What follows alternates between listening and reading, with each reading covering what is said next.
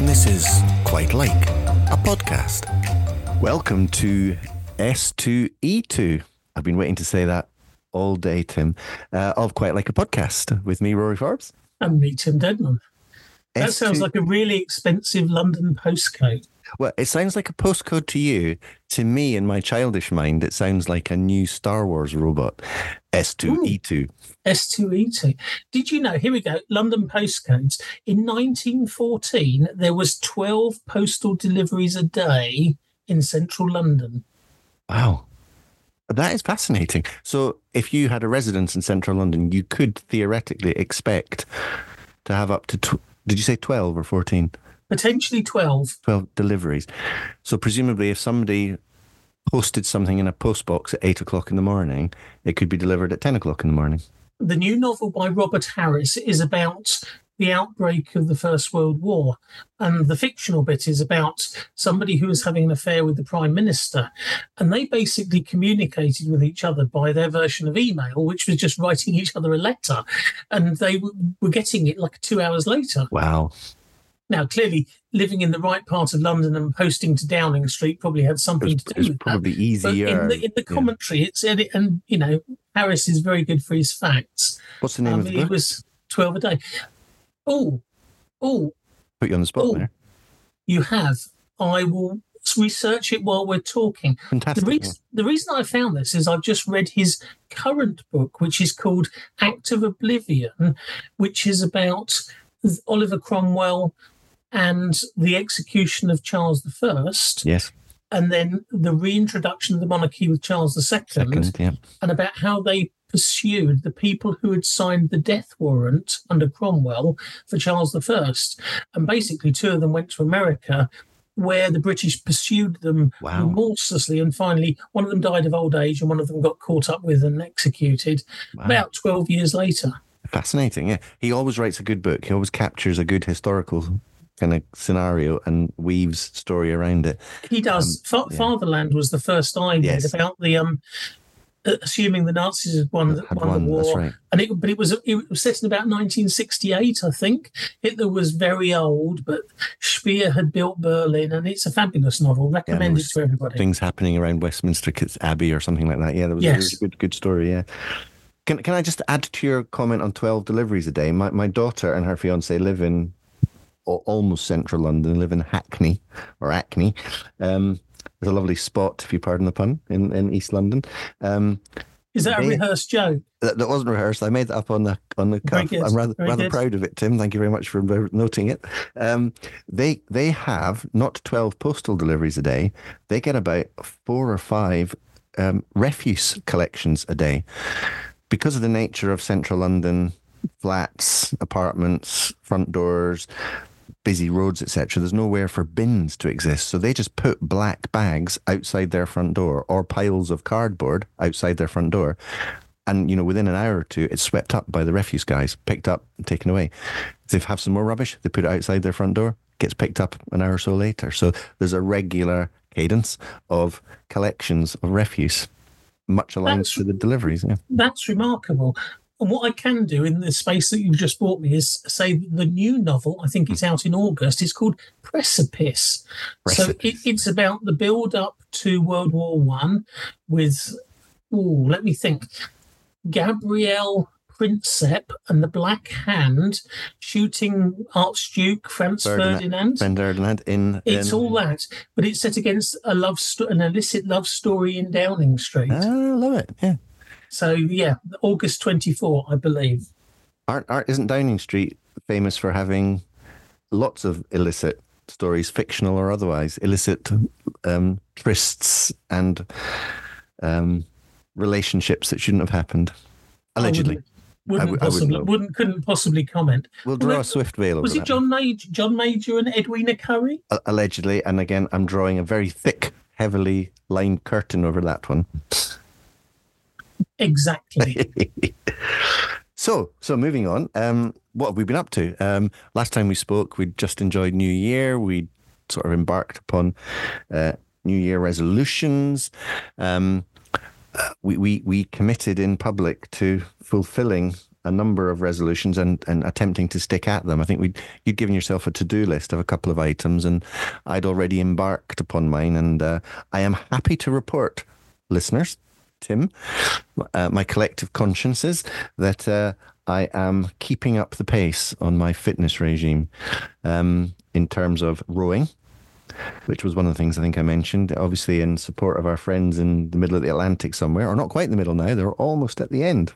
Yeah, I think they're well over into the final third now of the crossing, I believe, struggling against wind and weather and rain and so on.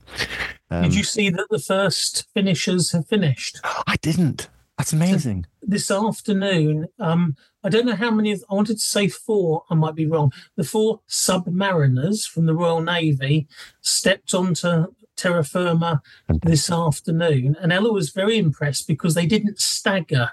Now, I said that was because apparently when you've been rowing and you've been tossed on the briny, you tend to take a while to get used to dry land. Yep. But I said it was because they were submariners, so they were obviously briny seamen who were used to that. That's right. Yes, indeed. Is this HMS Audacious? It could well be. I think so. Yeah, that's the Navy. If I recall, that's at least one of the Navy groups. Sorry, I just hit my microphone there. One of the Navy groups that is taking part in the toughest race, toughest row. That's great news. Well, so my rowing, I have now stepped up. I think we're now almost 3 weeks into the year, and I started off doing 2,500 kilometers. I think I might have shared that I'd done a 3,000 kilometers, excuse me, rewind, 2,500 meters, 2.5k. I'd got up to 3.5k. Then I crept up after a week to 4k in a single sitting without stopping. And I'm now at 5k rowing without stopping for a breath. And it's feeling comfortable. It's easy, but I'm feeling positively good about it because I'm feeling it in my body, in my torso, in my legs, and the CV exercise of that as well is really, really coming together. So I'm absolutely chuffed with myself. And something you've often commented on, Tim, is keeping data logs. So I've got a spreadsheet where I'm putting every entry in so I can track and graph and model how I'm doing. So my giving you homework for next week is to work out how long it will take you at current rate of progress to complete the Atlantic Road. Right. I think it's just over 3,000 proper miles. I think not nautical miles, 3,000 miles. Yeah, so that would be around about 5,000 kilometers, won't it? So yeah, as opposed to 5 kilometers that I'm doing. So should be 1,000 times. I do it in about 21 minutes at the moment. I just broke 21 minutes last night. In fact, did 20 minutes and 30 odd seconds. So it's around 20 minutes, let's say. So 1,000 times 20 minutes is probably Don't spoil the fun. Don't spoil I will. So we need real-time duration. Yep. Yeah, and, and the date. If I did it once a day, if I rode for... No, your current cadence, to use the phrase or the word. When will you finish? So if it's the 31st of March or whatever, and right, you're on, and that will have to make an appearance on the Instagram as well as some visual. Jane will need to take a photograph of you. When the moment you hit shore, or you could simulate it because there'll be a bump. What I have also started doing is using my Bluetooth headphones. I've been to the gym and listened to the radio that's played out over the tannoy, but I've also started listening to podcasts on my headset whilst I'm rowing, and that also makes the time pass very quickly. Do you listen to this podcast? I have listened to this podcast for quality purposes. Is that like a form of self-abuse, would you say? Well, it's a form of quality assurance. It's a form of, being concerned about giving our listeners the best possible experience. I also do it offline, not with the online version, because the online version, I don't want to skew our listener statistics, which are obviously rapidly increasing week by week, episode by episode. I swam the channel for diabetes research. Did you? Every year they do a channel challenge in the sort of first months of the year, I suppose to coincide with the kind of fitness boom that there always is January, course, February time. So basically, you get wall charts and you get freebies and goodies, and you get sponsored to swim across, just doing the distance. Sure. So I think it was February or March. So I set out and did it. And, I at that time I was going three times a week, and I was doing, I think I would do between 30 and 40 lengths, depending on how I felt and so forth. But, it's over a month and a bit, I easily did that. And swam the channel. Wanting to go for the quirky thing, we were going to France on holiday, and I think in April. So I actually forced. I don't think the children were with us, but I forced Ella to drive down to the front at Calais and photograph me by the sign for Calais. And then obviously posted it on Instagram and so forth with the claim that I'd finally arrived, which was cheap and nasty, but that's our sense of humour. It totally is our sense of humour. Yes. Yes. Excuse me, coffee. How have you done on your resolutions? So I think I had 3. So as I would always do, ticking off the easiest one first, I went and registered at the library in Newport, which I think is the Mountbatten Library, a fine building that I always assumed was the bus station office, but actually isn't, and it goes back a long way. Really, really a rather good library. So the last time I was a member was in Rugby, which had a nice library, and also in Birmingham, where I went to Solihull Library. And this actually, given smaller population, stands up really well. Before I go in, I always think about 3 books that either I'd like to read or have read and enjoyed, and then go and try and find them on the shelves. And that's my kind of quality. It's a bit like a map. I always think of somewhere we've stayed on holiday if I'm looking at a map to see if I can find it. Yes, agreed, I found all the books, so I was very impressed. And as I think there are a wealth of online tools that make it worthwhile, even if you never visit the physical library. Yeah. So lending books, lending audio, and lending reading newspapers. And magazines. Magazines, indeed. Yeah. So I think we spoke anyone about out there who isn't time. Or hasn't, really get down to your local library. Join the library. Definitely join the library. We I think we mentioned this last time, but I'll repeat it again quickly because this is a public service message from Quite Like a Podcast to all our listeners. Join the library, get a free reader app, and ditch any of your costly subscriptions for physical magazines that come through the post. What about those of us who love to touch and feel newsprint? Go and buy some chips. So I don't think that there's anything like the touch and feel of a copy of Viz in your hands on those visits to the loo that is actually the same as taking your phone. I do get what you're saying. Sorry, I should point at my microphone here. I do get what you're saying. However, I think in the modern world, I spend my working day dealing online, on screen, sat in front of a screen dealing with digital information, digital documents. I get what you're saying. I am reading a physical book. I'm reading James O'Brien's How They Broke Britain at the moment, which is a Christmas present. Not reading it as quickly as I would like, but that is a hardback, so I'm enjoying the physical holding of that. But I'm not at the point where I would lose the joy of reading a book if I was reading it digitally. I've got a Kindle, which I use as well, but I've also got a tablet, and I can flick through things on my tablet. I can flick through things on my phone, and I get the same experience because I'm more immersed in the content than in that tangible, tactile feedback that you're talking about in a physical book. So I'm not with you on that, I have to say. We part company on that, but my phone always accompanies me on visits to the water closet. I wouldn't take a book in there, to be honest. Most of my formative life was spent taking a book and disappearing into the toilet. I've actually got a good selection of books for Christmas, which will need to be read in hard copy, and I do enjoy that. But I'm a keen Kindle follower, and most of what I read is electronic. But I still subscribe to a daily newspaper in hard copy, and I don't think you can beat the feel of turning the pages. Yeah, I do know what you mean. I certainly don't deny you your pleasure, but nor do I say it's the only way. Interestingly, podcast cross-reference here. There was whilst rowing, I was listening to Alistair Campbell, Rory Stewart on The Rest is Politics, and they asked each other the question, how many books do you have on your bedside table? Did you hear that one? Well, I certainly did. And Alistair said that he just, at his wife's insistence, had moved them down to the floor because the pile was too dangerous, tottering by his head. Yeah, but he'd moved it. He had one. Yes. His wife had 12. Yes. And Rory Stewart rather smugly said, all of mine are on a Kindle. And I think he then confessed to having about 2,800 on his Kindle. That's right. Which comes to one of those great modern problems is, does a Kindle or any other kind of tablet that is full of Kindle literature weigh more than a tablet or a phone that has nothing on it?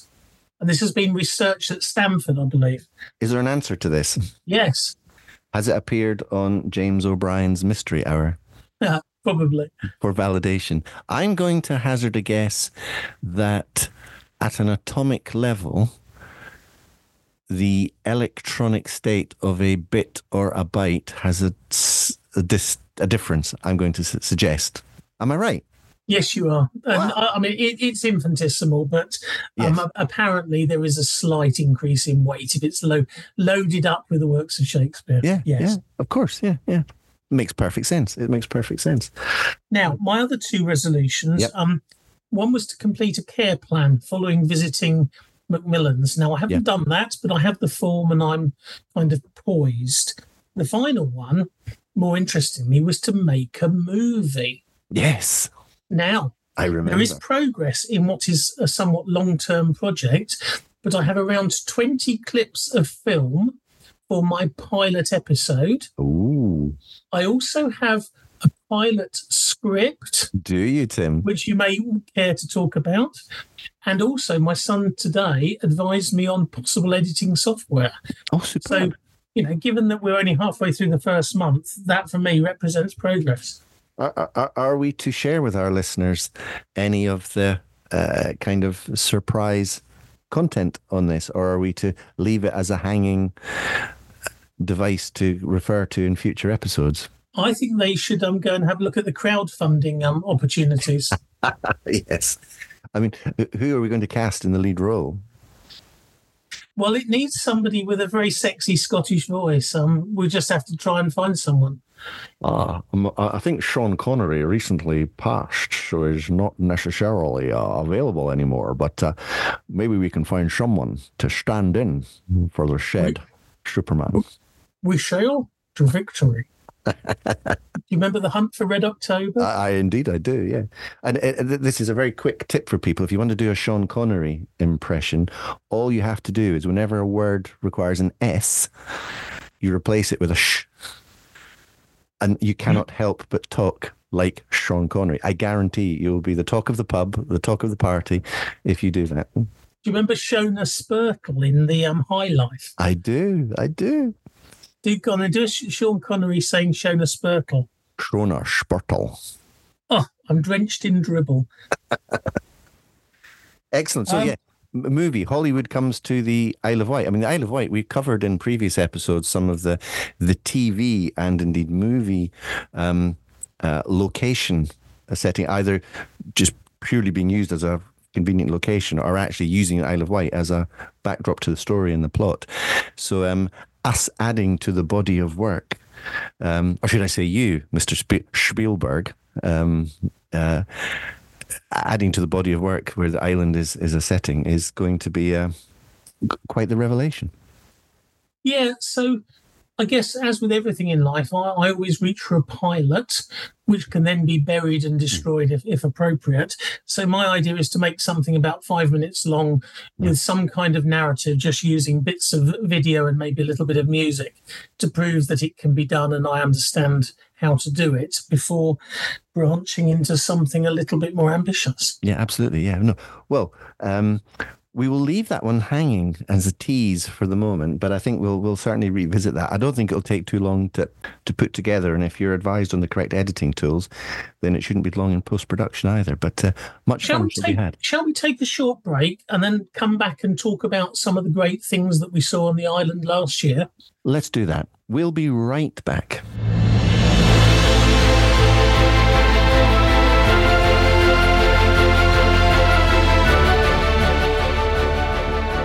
So back after a short break, and we've had our Christmas break, New Year break, and it's an opportunity as we've begun looking forward to resolutions and things we're going to do project-wise over 24. Opportunity for us, Tim, to look back at 23 and what our highlights are. What did we really quite like about the island in particular, but perhaps more generally, but specifically, let's focus on the island during 2023. Discoveries, pleasure palaces, things we want to share. These are the things that define our lives, and probably our wives' lives as well. So why don't we start with coffee shops, which I know are high on the agenda?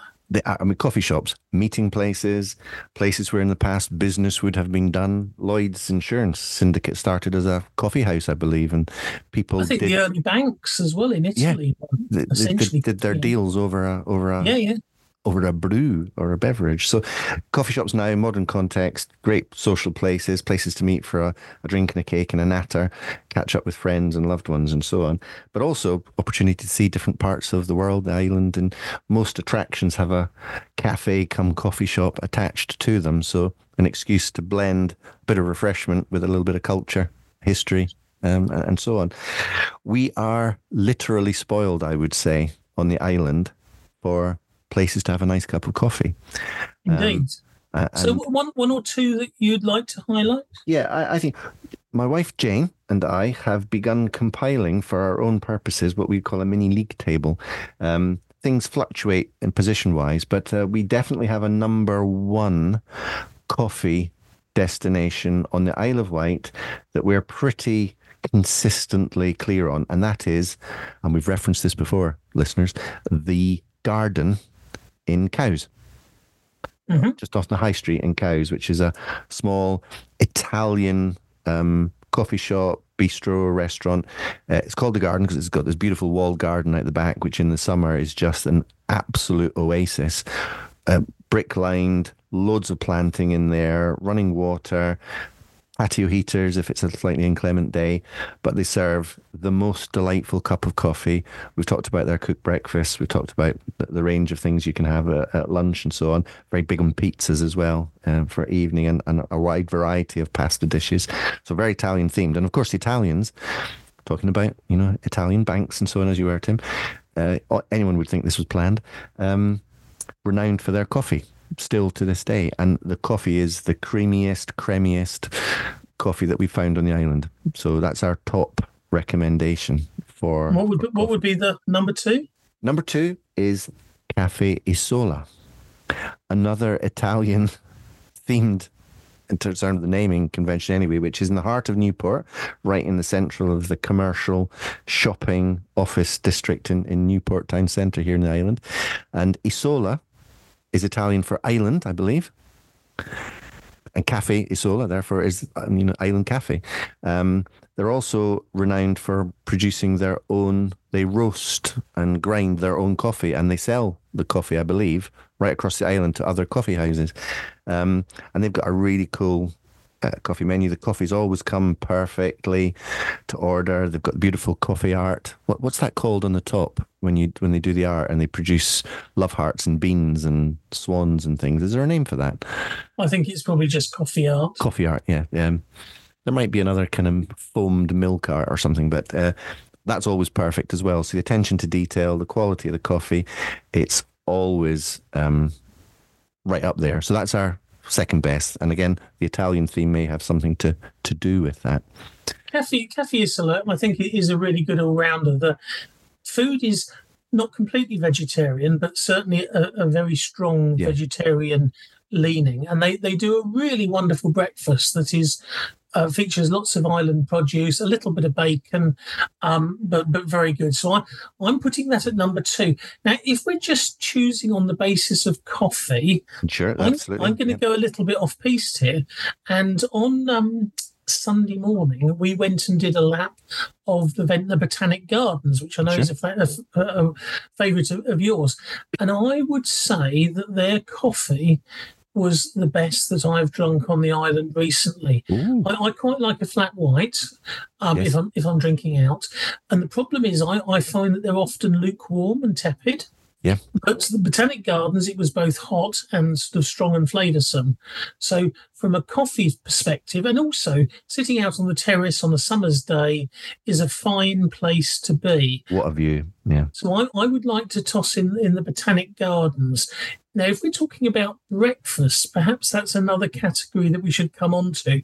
I mean, in our early days, we spent an awful lot of time on breakfast, but we did. Let's just recap that. I mean, so if you were having your last breakfast on Earth, and one or two of these would probably constitute an appropriate last meal on Earth, where would you go on the island for your last meal?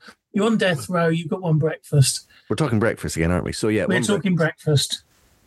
I think I would probably sit with and regular listeners will be aware of certainly my preference to Bestie and Spinkies on Ventnor Seafront and the Ventnor Special, it's called the Ventnor Special now, isn't it? It used to be called the Ventnor Bay Special, but it's now the Ventnor Special, which is a very hearty, generous portion of everything. It is, and I think I will join you. There are other very good offerings. I mean, Harvey Brown's, I think, gets a mention. Blueberries up on the cliffs near Shanklin is very. There's lots of good ones, and the Garden and Cows as well has a as you've said. Yeah. Bestie and the Spinkies, though, I think we both agree. Excellent produce, lots of local stuff. Big portions, high quality. And also, I remember your children had lots of interchangeability. So if you wanted 11 hash browns and some baked beans, no names, no pack drill, that was done with a smile and a wave. Absolutely, yeah, absolutely. You pays your money, you takes your choice. And so absolutely. I think, those are just a few examples of the things that are great candidates for best coffee, but also, as you say, the broader range of offerings also can sometimes color your judgment. If it was raw coffee, pure coffee that you're considering, you might have a different league table. But if you add in the food, the pastry, the patisserie, the cake offerings that they have as well, you might change your position subtly. And don't forget ambience. Indeed, the ambience is always important, isn't it? Because you're doing a lot of people watching in coffee shops. That is part of the fun. Can I ask you a question on this? Are you comfortable in a coffee shop on your own? I am, because I'm a solitary reader, and I also worked away an awful lot in my working life. Yeah. As I know you did. So the idea of going into a restaurant or a bar with a copy of the newspaper tucked under my arm or a book has never really been a problem at all. And I think we're both quite gregarious fellows, so the chance of initiating a conversation was never kind of out of consideration. Correct, so no, it's never bothered me in the slightest, to be honest. Likewise, when I joined the library recently, I think the day of the last podcast recording, I had some minutes to kill for some reason. I can't precisely remember why I had minutes to kill, but I had a pass. I was given permission to pass those minutes sitting in the Freshwater Coffee House in Freshwater Village here, and enjoyed a flat white and I think a cookie, and read all about the library tools that I just signed up to, signed on, logged on, downloaded apps to that whilst I was sat having a coffee, and it was glorious. And there was a beautiful window looking out on the street, so you can see all the people passing by, people on the buses, people coming and going, listening in on other conversations. It was totally pleasant, and again, a really good cup of coffee. I was going to say another. We've only been there a couple of times, but another very creditable coffee house worth a mention is that one on. There's several on Freshwater High Street, but that one, is it the Coffee House? The Freshwater Coffee House is a good one. couple that ran that as a couple, Becky and Stefan. Stefan now does training for the UK Sailing Academy, UKSA, on baristas. So there's been something on the local news tonight around, the work of UKSA because of the arrival on the screens again of the next episode of next series of Below Decks, covering reality TV on the big super yachts, how staff work on the super yachts, a bit upstairs and downstairs for the super yacht generation. And he teaches them how to make a coffee. Obviously using the right equipment and so on, and delivering it to the expectations that the mega rich would have of their fine coffees. So, there's a lot of really interesting people devoted to their coffee, multiple different coffee providers on the island in terms of people who've got the roasting facilities and the grinding facilities, and they wholesale it quite widely. So, the other one on Ventnor is called the Sugarloaf. Ventnor. Not Ventnor. Apologies, listeners. Freshwater Village. It's called the Sugarloaf. That's the other kind of cafe. Okay. So there we go. Now, back to more humble origins. What about fish and chips? Well, fish and chips. Being an island, we would, of course, have lots of access to, fresh fish and the great British takeaway staple. It is a great British invention, isn't it? Fish and chips. Before I get into local highlights, I think when you go back into the history, fried fish tends to come from the Jewish community. Right. Chips is claimed by a number of different groups. I think it's the combination of the two is probably British, and you Google it. There's a number of different places that claim to be the first, but you're looking early mid 19th century. We'll probably find that it was some Viking delicacy that was imported and kind of found its way through different cooking techniques to become the super fryers of the 50s and 60s that we know and love. But there's a site on Facebook, I think, called the Fish and Chip Group or something similar, and a bit like all of the other groups that look at these things, it's made up of sad men who go out and report about their journeys to the only coal-fired burners anywhere in East Yorkshire, only cooking in beef dripping, cooked by children who've been up the chimneys all day and are earning it as a second living. Sounds like paradise, that does. Yes, indeed. So, it's out there on Facebook. Okay. Well, look, in terms of, if I can sort of dominate initially with a West Wight legend, there's two fish and chip shops in the West Wight, one in Freshwater Village and one in Totland Bay, literally next door to the post office at Totland Bay, and that is called Totties, which is a great play on the village name, Totland. Obviously raises a smile, and I'm thinking of Wallace and Gromit all the time when I think of Totty. I don't know why. Is there a character called... Yes, I think Wallace has a romance in possibly A Matter of Loaf and Death. I think that's the one. Or is it the Weir Rabbit? Was it Lady Totty? I'm not sure. Could be, or Totty or Totterton or something like that. Yes. Our listeners will correct us. Totty's is a fish and chip shop that was recommended to us by the estate agent when we bought the house here, and she said best fish and chips in the West Wight are Totty's, and stunning, generous portions, cooked fresh to order, so you do have to wait for it. They don't have things curling and crisping in their kind of warm storage windows. Everything's cooked to order, and generous chips, good sized fish, and always fresh, always tasty, just perfect, great batter. Run by Turkish guys, and they also do kebabs and burgers and other staples. But the kebabs, both doner and shish style kebabs, look absolutely tasty. But we've never entertained those yet. I completely agree. We've bought it a couple of times and eaten down on the front. Yeah. Absolutely perfect. The one drawback is the sign currently in their window that says closed from the end of October to beginning of April. April, or sometime in April 24. Yes, they're having an elongated holiday. They're having, I think, some refurb work done in the meantime. But that's almost 6 months that the village has been without its kind of favourite fish and chip shop. So how are we surviving? Well, luckily we have a very good Chinese takeaway. 331 feet away from our house, which is called Sunbo, and that does a really good, traditional, straightforward, simple range of Chinese takeaway dishes that the Brits love. Not sophisticated, but hearty, really good.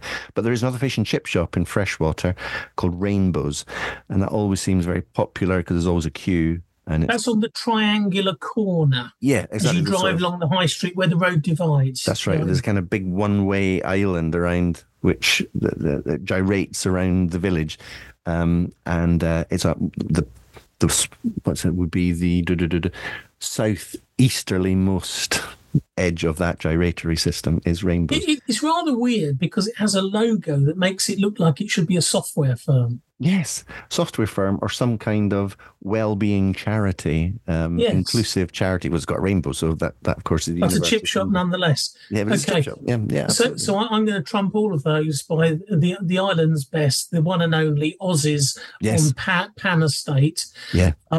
Legendary. My only advice would be if you go, however many you're feeding, only ever order one portion of chips. The portions are ridiculous. They're clearly feeding Pan and see it as their mission in life. The small fish is the size of a whale. The other, you get Jonah included if you have the big one. It's immense and a lot of fun. A guy, I think I may have mentioned this either off air or on air with you in the past. I can't quite remember, but I've worked with a guy for many years in my industry who's, it turns out, his cousin is Aussie.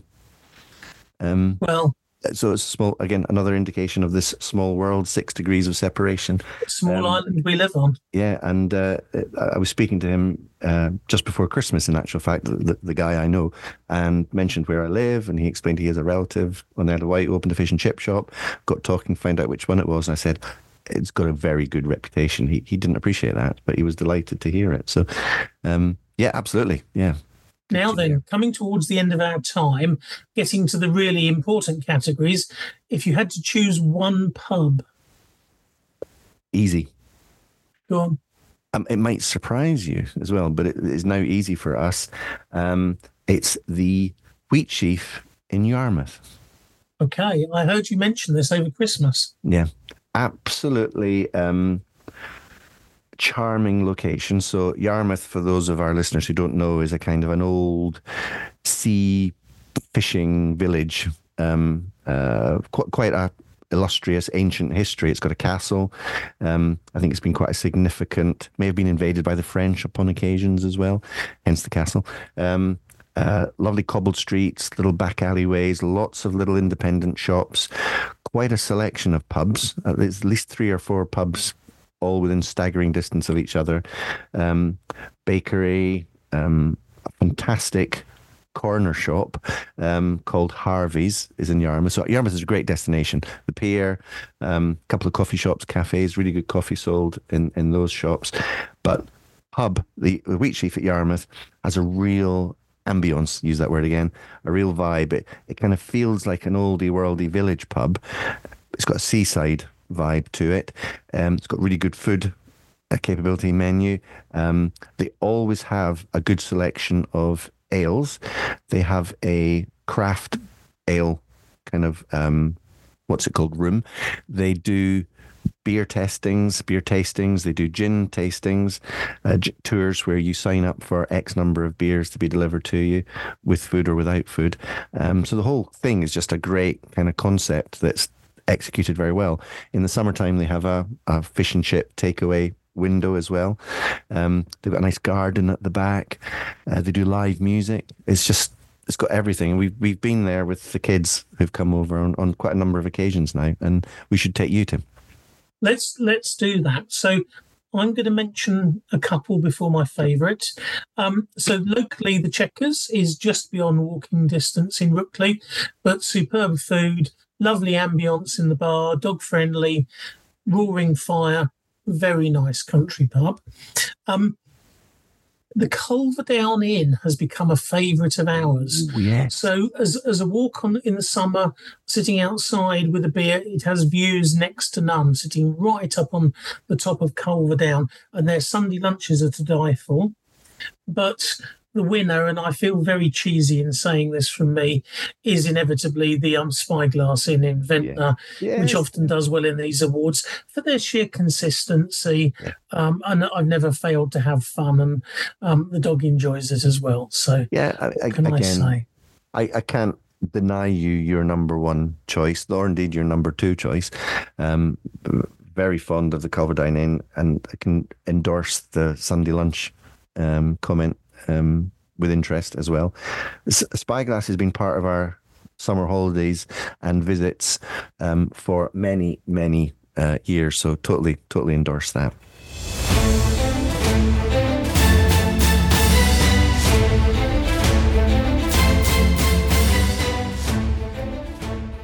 Well, right. On that bombshell.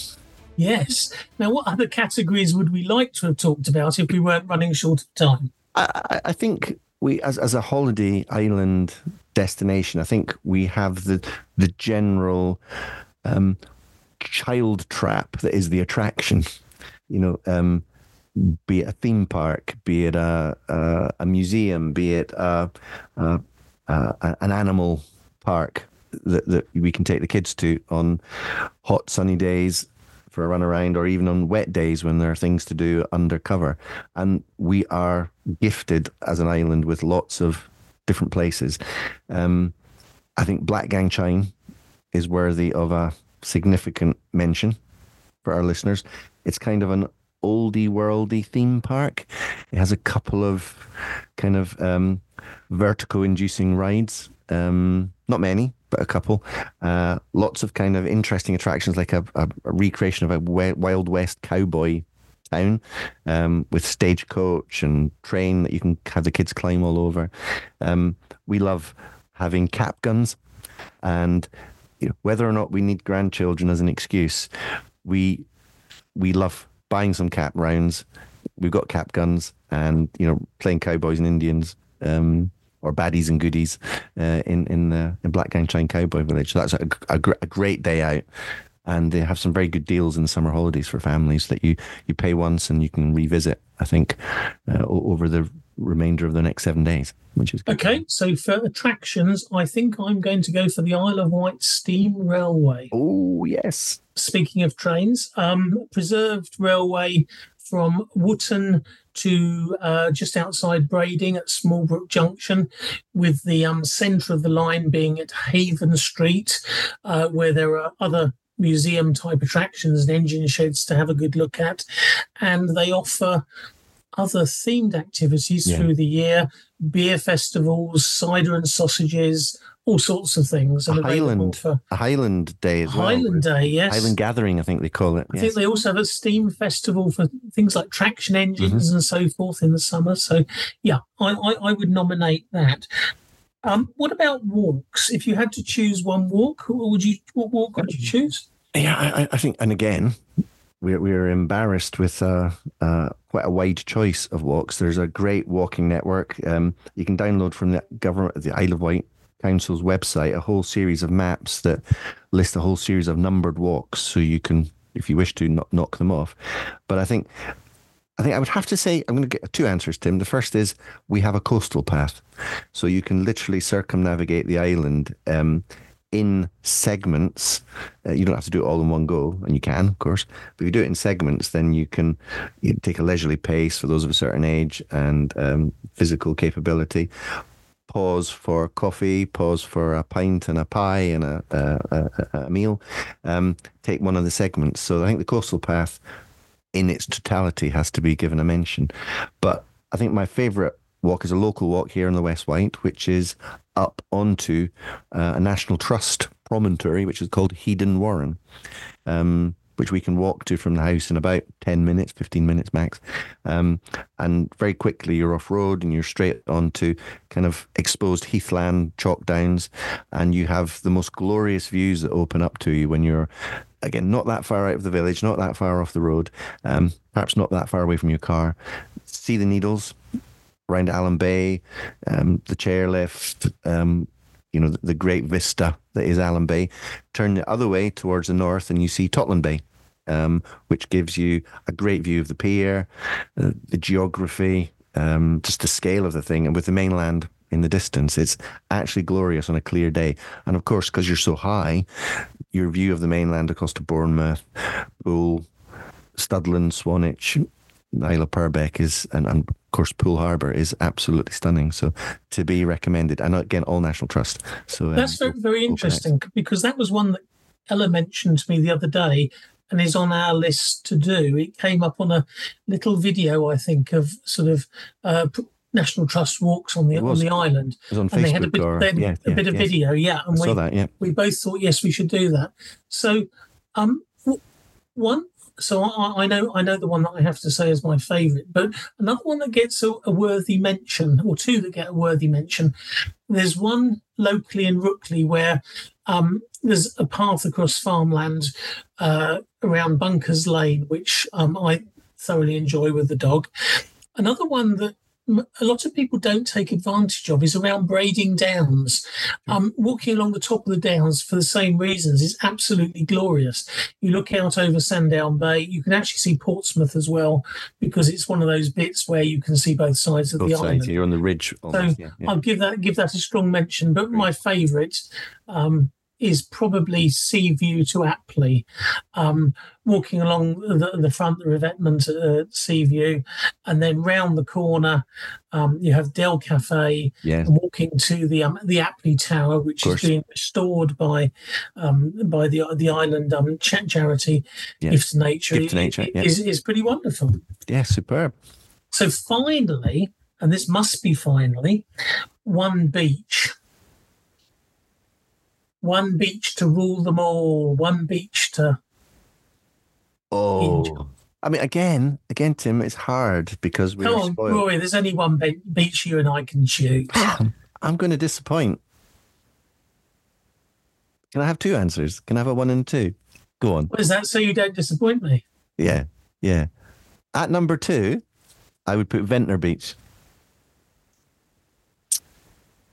Only because Ventnor Beach isn't always readily accessible to the water for all abilities, because it's quite a steeply shelving beach, can be shingly at times. There's a few rocks out there which we know the location of, so we navigate around. And some of the waves can be pretty impressive and crash onto that steeply sloping shingle.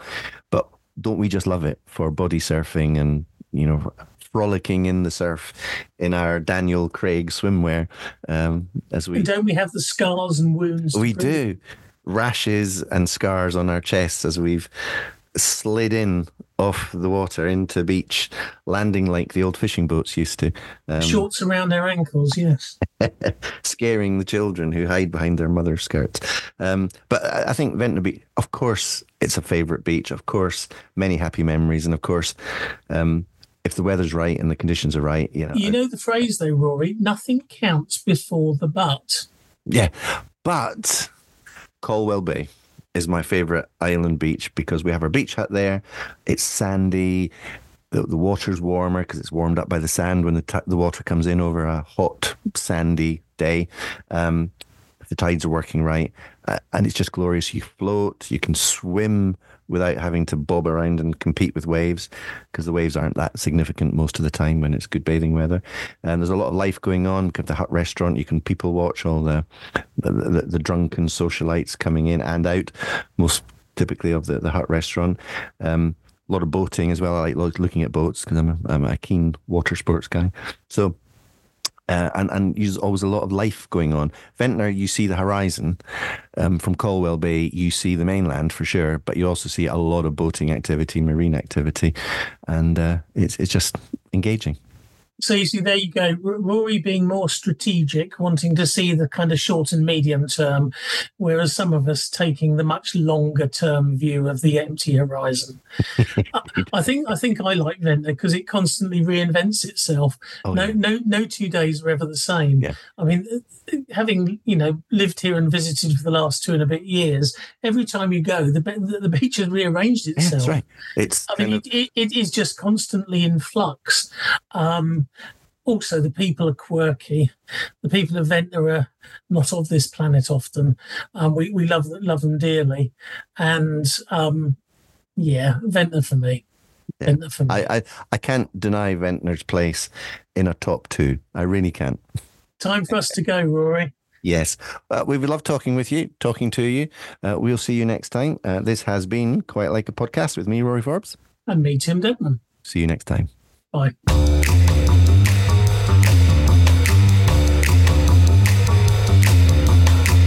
That was Quite Like a Podcast, presented by Rory Forbes and Tim Deadman.